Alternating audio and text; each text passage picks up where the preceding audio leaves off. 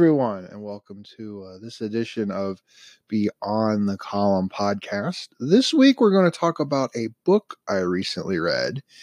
And to make this story make a little more sense, we're going to go back to sixth grade. Now, in sixth grade, the big thing to do was to do the presidential book report. If you went to the elementary school I did, everybody knew about this. Starting at about fourth grade. It was one of those things that took over the entire school. The hallway was plastered with sixth grade renditions and portraits of individual presidents, and everybody knew that students in the sixth grade were working on this book report. And so when I got to be in sixth grade, I remember the big day where we were going to assign which president each student would have. And I was so upset because I got Herbert Hoover. And in my mind, it was like, how could I be stuck with, at the time, one of the worst presidents ever? This was the guy that was in charge during the Great Depression, and nobody had anything nice to say about Herbert Hoover. And after I did that report, in which I found some interesting things about Hoover's life, I decided that I was going to be a Herbert Hoover fan. And so one of the books that I've recently read is this huge book. I've got it right now in front of me. Hoover, An Extraordinary Life in Extraordinary Times by Kenneth White. Kenneth White is an author, also a newspaper publisher in Canada. And why he chose Herbert Hoover for a book, I will probably never fully understand, but it has become really it was a very engaging book to read. All 600 plus pages of President Hoover, who you would think there's really not much to write about in 600 pages. Well, I was immediately engaged with the book after I read page 6. And you're thinking, wow, this book really grabs you. And it does, at least for me, because I found a really interesting fact about Herbert Hoover. Herbert Hoover's grandfather was born right here in the county that I live, Miami County, Ohio. And his great-grandfather is actually buried in a small little town in the southwest corner of the county called West Milton. And Hoover grew up a Quaker, and there's actually a little bit of a Quaker contingency here in Miami County, Ohio. And so you think about those things and they kind of start to make sense. But getting back to Herbert Hoover, Herbert Hoover was born in West Branch, Iowa, and he nearly died as a young baby. The book also talks about an instance where they had to bring in the doctor, and the doctor was not rough, but a country doctor slapped him on the butt a couple times and gave him some rough medicine, and he made it through. And Herbert Hoover was also orphaned at a fairly early age in his life. His father died when he was terribly young. His mother died a few years later. And so Herbert Hoover ended up moving out to Oregon, and he worked with his father. It's his uncle, his father's brother. And his uncle was kind of a shopkeeper type, I guess, the pioneer entrepreneurial type, and sold things in the little town that he grew up in. Herbert didn't get a lot of affection from his uncle, nor did I imagine a lot of young boys in that age got a lot of affection from anybody. And so he grew up in Oregon trying to figure out what he was going to do with his life. He was not a terribly smart child. In the book, there's plenty of stories of handwritten notes in which his spelling was atrocious. His grammar was bad. And you think about this man who ended up really being in the highest seats of power in Washington, was not exactly the most learned individual, but he had a very keen mind. He had such a keen mind that he was actually one of the first students at Stanford University. And as he was going through his university studies, he wanted to create for himself a life that was comfortable, and so he decided to go into engineering, which was a new field of study back in those early days. We're talking about the 1910s here. No, even earlier than that, probably even the late 1800s, as I'm looking over my notes. He studied as a mining engineer. And when he was a mining engineer, it took him literally all over the world. He spent time in Asia. He spent time in Australia. He played a little bit of a pivotal role, the Boxer Rebellion in 1899. He spent time in Europe because he was working for European mining companies. He had a reputation as a hard-nosed, hard-charging man. He could survey a mine faster than anyone else. He was very difficult on his crews.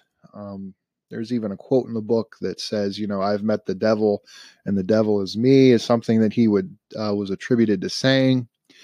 And so he was a very, very hard-charging, but a very deliberate, a very entrepreneurial spirit, but I think above all else, he had a very quick mind. He was able to organize teams to get things done, organize his own thoughts in a way to accomplish big things. And really, by the time he was in his 30s, which, you're talking about the beginning of the 20th century, Herbert Hoover was probably one of the most richest men in the world at the time. Well, he's in Europe at the beginning of World War I. He's living in London. He's still doing mining engineering, but at this time he kind of rises through the ranks to end up being a individual that owns, manages, and operates these types of things from afar. And so World War I breaks out, and he gets this sense that he wants to do something else with his life. And so what he ends up doing is he ends up running a group called the CRB, which is the Committee for the Relief of Belgium. At this point, philanthropy's taken over his life. He realizes there's more to life than making money. Perhaps his Quaker roots are kind of getting back to him. And so he helps create an environment in which individuals and businesses and even foreign governments can give to an organization to help feed Belgium. Now, why Belgium? Belgium was kind of at the front line of World War I. The Germans had taken it over.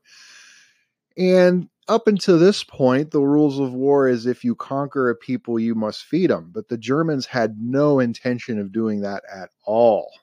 And so the Germans decided to let the Belgians kind of fend for themselves. And that did not work so well. Nearly 6 million people in Belgium were at risk of starvation. So Herbert Hoover took it upon himself. He organized efforts that raised millions of dollars to feed the 6 million people in Belgium. And it was more than just raising money. He had to take basically the whole supply chain effort of trying to feed 6 million people upon himself. So he was the one that was finding the food to purchase. And then he was the one that was organizing how to get the food to the ports. He was the one that was organizing the ships. He was the one that was organizing the distribution in Belgium on the ground. And of course, you're doing all of this in a war zone. His reputation after World War I was sterling. He had earned the trust of both the Germans and the Allied powers during World War I. He was actually part of Woodrow Wilson's negotiating team in World War I that drafted the armistice agreement between the German powers, the Central Powers, and the Allies during World War I. And so he leaves World War I. He comes back to America, and he is seen as this amazing philanthropist, this business leader that has accomplished so much. He seems to be a natural fit for the office of the President of the United States. Well, in 1920, he declines to run for President of the United States, but President Warren Harding taps him to be Secretary of Commerce. And every book you read on Herbert Hoover, you quickly learn that Herbert Hoover is probably the greatest Secretary of Commerce that we've ever had. He takes government and he really professionalizes it, especially within his own department. And one of the things that Herbert Hoover does as Secretary of Commerce is that he encroaches on other departments when they refuse to do something. And so he quickly finds out that everything that the government touches, commerce touches. And so he gets involved in a lot of different things. And so you think about in your own community, if you live in a community where there's kind of these zoning codes that tell you what to build and how to build. Well, the first model zoning code was drafted by Herbert Hoover. You think about how we drive on the right-hand side of the road. That was thanks to Herbert Hoover. You think about how you listen to the radio and you have radio stations at specific set frequencies. That's all thanks to Herbert Hoover. So Herbert Hoover, as Secretary of the Commerce, really plays a very important role, especially as kind of new technologies and new ways of life enter America. Well, Warren Harding dies in office. Calvin Coolidge succeeds him as president, and Calvin Coolidge keeps Herbert Hoover on as Secretary of State, and it becomes a little bit of an acrimonious relationship. The two men don't share much in terms of information with each other, and Coolidge always believes that Herbert Hoover's gunning for his job.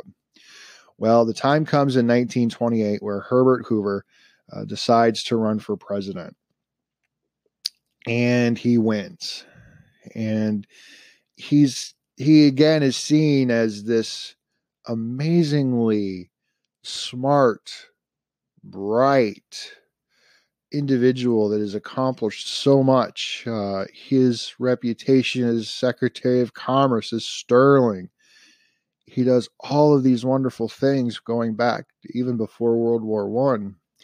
And so his victory is seen as just something of taking for granted, I guess is the best way to describe it, because, I mean, he's the natural choice to be president of the United States.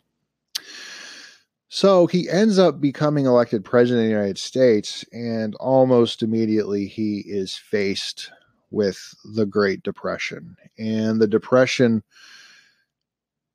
just annihilated the economy. It took a toll on everyone and everything. Complicating the fact was the Dust Bowl that was occurring throughout the Great Plains in the early 1930s. Things were not growing agriculturally. Everything was just a mess. And Hoover did a lot of things to try to stem the tide. He did try to infuse money into the economy. He worked with big businesses at the time. He did everything that up to that point government could do to stop the ravages of this horrible, horrible, horrible situation that was happening in the United States. And nothing really worked. Even there were times that things looked good for a quarter or two, but then the bottom would drop out again. And so when 1932 comes along, it's pretty obvious that Herbert Hoover was not going to get reelected, and Franklin Roosevelt wins in a landslide. Hoover is upset, not only personally with the loss, feeling this sense of rejection from the American people, but he's bitter because he felt like he didn't have enough time to fix the problems that existed. And he felt that Franklin Roosevelt and his team's plans weren't going to do any better. And if you look at the history books, the Depression actually lasted longer under Franklin Roosevelt than it did under Herbert Hoover. And so Herbert Hoover has a bit of a point. And to make matters worse, Franklin Roosevelt did absolutely nothing to ingratiate himself with Herbert Hoover. And so when Hoover left the White House, he was on a long, long journey of what to do, because he left the White House at a fairly young age. I believe he was in his 50s. And so he still had this life ahead of him, but he was a pariah.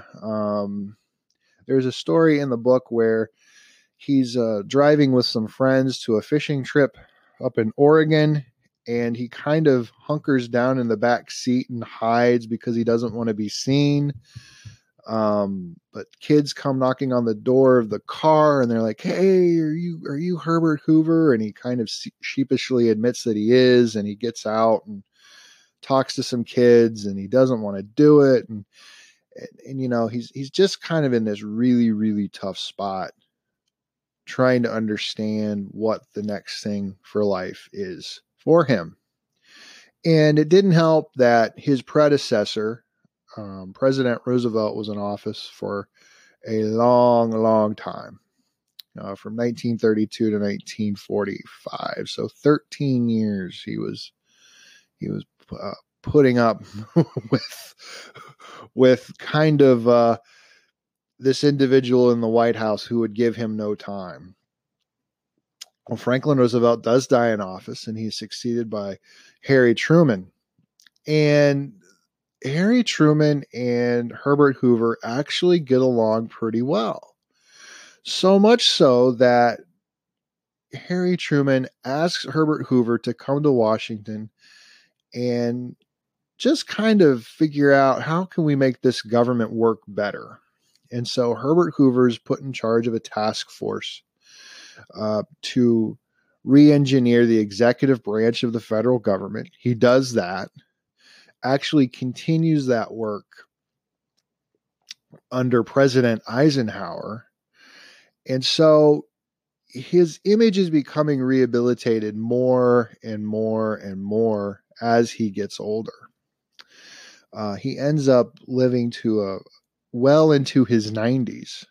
And in fact, when he was in his 80s, President Kennedy wanted him to lead this new idea called the Peace Corps.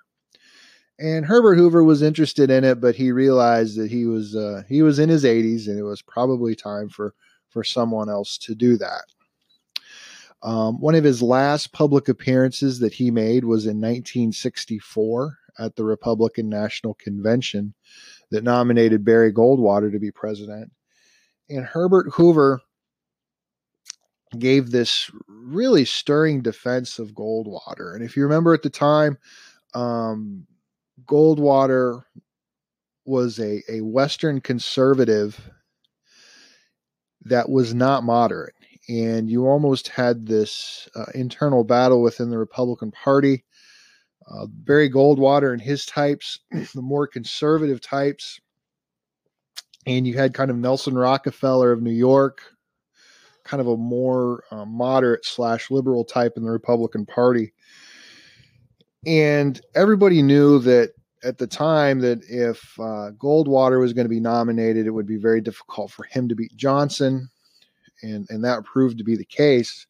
But Herbert Hoover was out there kind of being a champion of this new conservatism. And in fact, the last chapters of the book talk about how Herbert Hoover had always been a champion of some of the new conservative ideas that now are kind of standard orthodox within the Republican Party. Herbert Hoover was always anti-communism. He figured out from a pretty early time, even back in World War I, that the communists were not a group that you could trust. In fact, I think it could easily be said that he trusted the Nazis more than he did the communists. And that's a little bit of a controversial statement, but at least Herbert Hoover actually did visit the Nazis in Germany before World War II and felt that even though you couldn't talk to him, you knew that from the beginning. He did feel it many times that the communists would just kind of lead him along. And he didn't have much trust in the communists, especially those of the Soviet Union at the time. So Herbert Hoover ends up living into his 90s. He ends up passing away in a hotel in New York. It's a great book. It's about 600 pages, but each page, it was a page turner. I don't read a lot of presidential biographies, but after reading this, I ended up having an even greater appreciation of Herbert Hoover. Some of the things you learn about Hoover is Hoover was not exactly a wonderful father. Living in Europe at the time when his family was still kind of here in the United States, he did not get to see much of his children.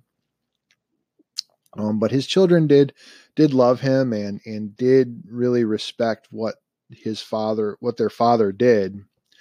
Herbert Hoover also had a lot of insecurities, which when you read biographies like this, you find out that a lot of high-powered individuals have such insecurities as well. But he knew he had issues of not being as learned as others, but with his quick wit, he was able to kind of overcome those issues. I think at the end of his life, he did regret not spending as much time with his family as he had hoped. But overall, as he passed away, he did believe he had a very good life. It was one that towards the end was actually filled with a lot of friends and a lot of family. There's stories of a lot of people visiting him at the Waldorf Hotel in New York during his final days, and you know he would greet visitors in nothing more than basically his house coat and forget to put in his false teeth, but he would still love to have people come by and talk to him. And so this was just a wonderful book. Again, it was Hoover, An Extraordinary Life in Extraordinary Times by Kenneth White. Looks like Knopf is the publisher. Physically, the book is just a wonderful specimen of a book. I really enjoyed reading this. I would recommend anyone reading this. And, you know, I feel compelled to thank my sixth grade teacher, Mrs. Watson, for giving me that assignment of learning about Herbert Hoover, because if I didn't do that, I would miss out on what this wonderful book did.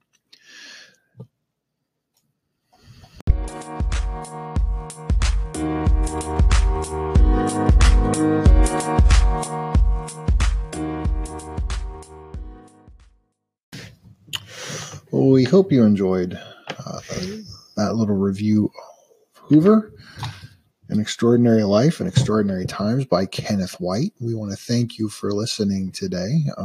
Feel free to get interactive with us on Twitter. Look for me at William Lutz. Please send us your comments, your questions. We would love to have questions about what we're doing here, and we'll answer those questions as we get them in. We do want to take a moment and congratulate our winners of our Starbucks gift card giveaway. Steve in West Virginia and Bethany in New Jersey. Congratulations for winning. You picked up pretty quickly on who the audio cut was that we shared this past week. And of course, that was about Herbert Hoover. I'm not sure what we'll talk about next week. Again, you never know what's going to transpire in our lives that kind of inspire me to write a column for the Troy Daily News and the Piqua Daily Call. Get those 700 words out there every Monday. But if you have ideas, again, please share them with me at William Lutz. Again, thanks for listening. We'll talk to you next week.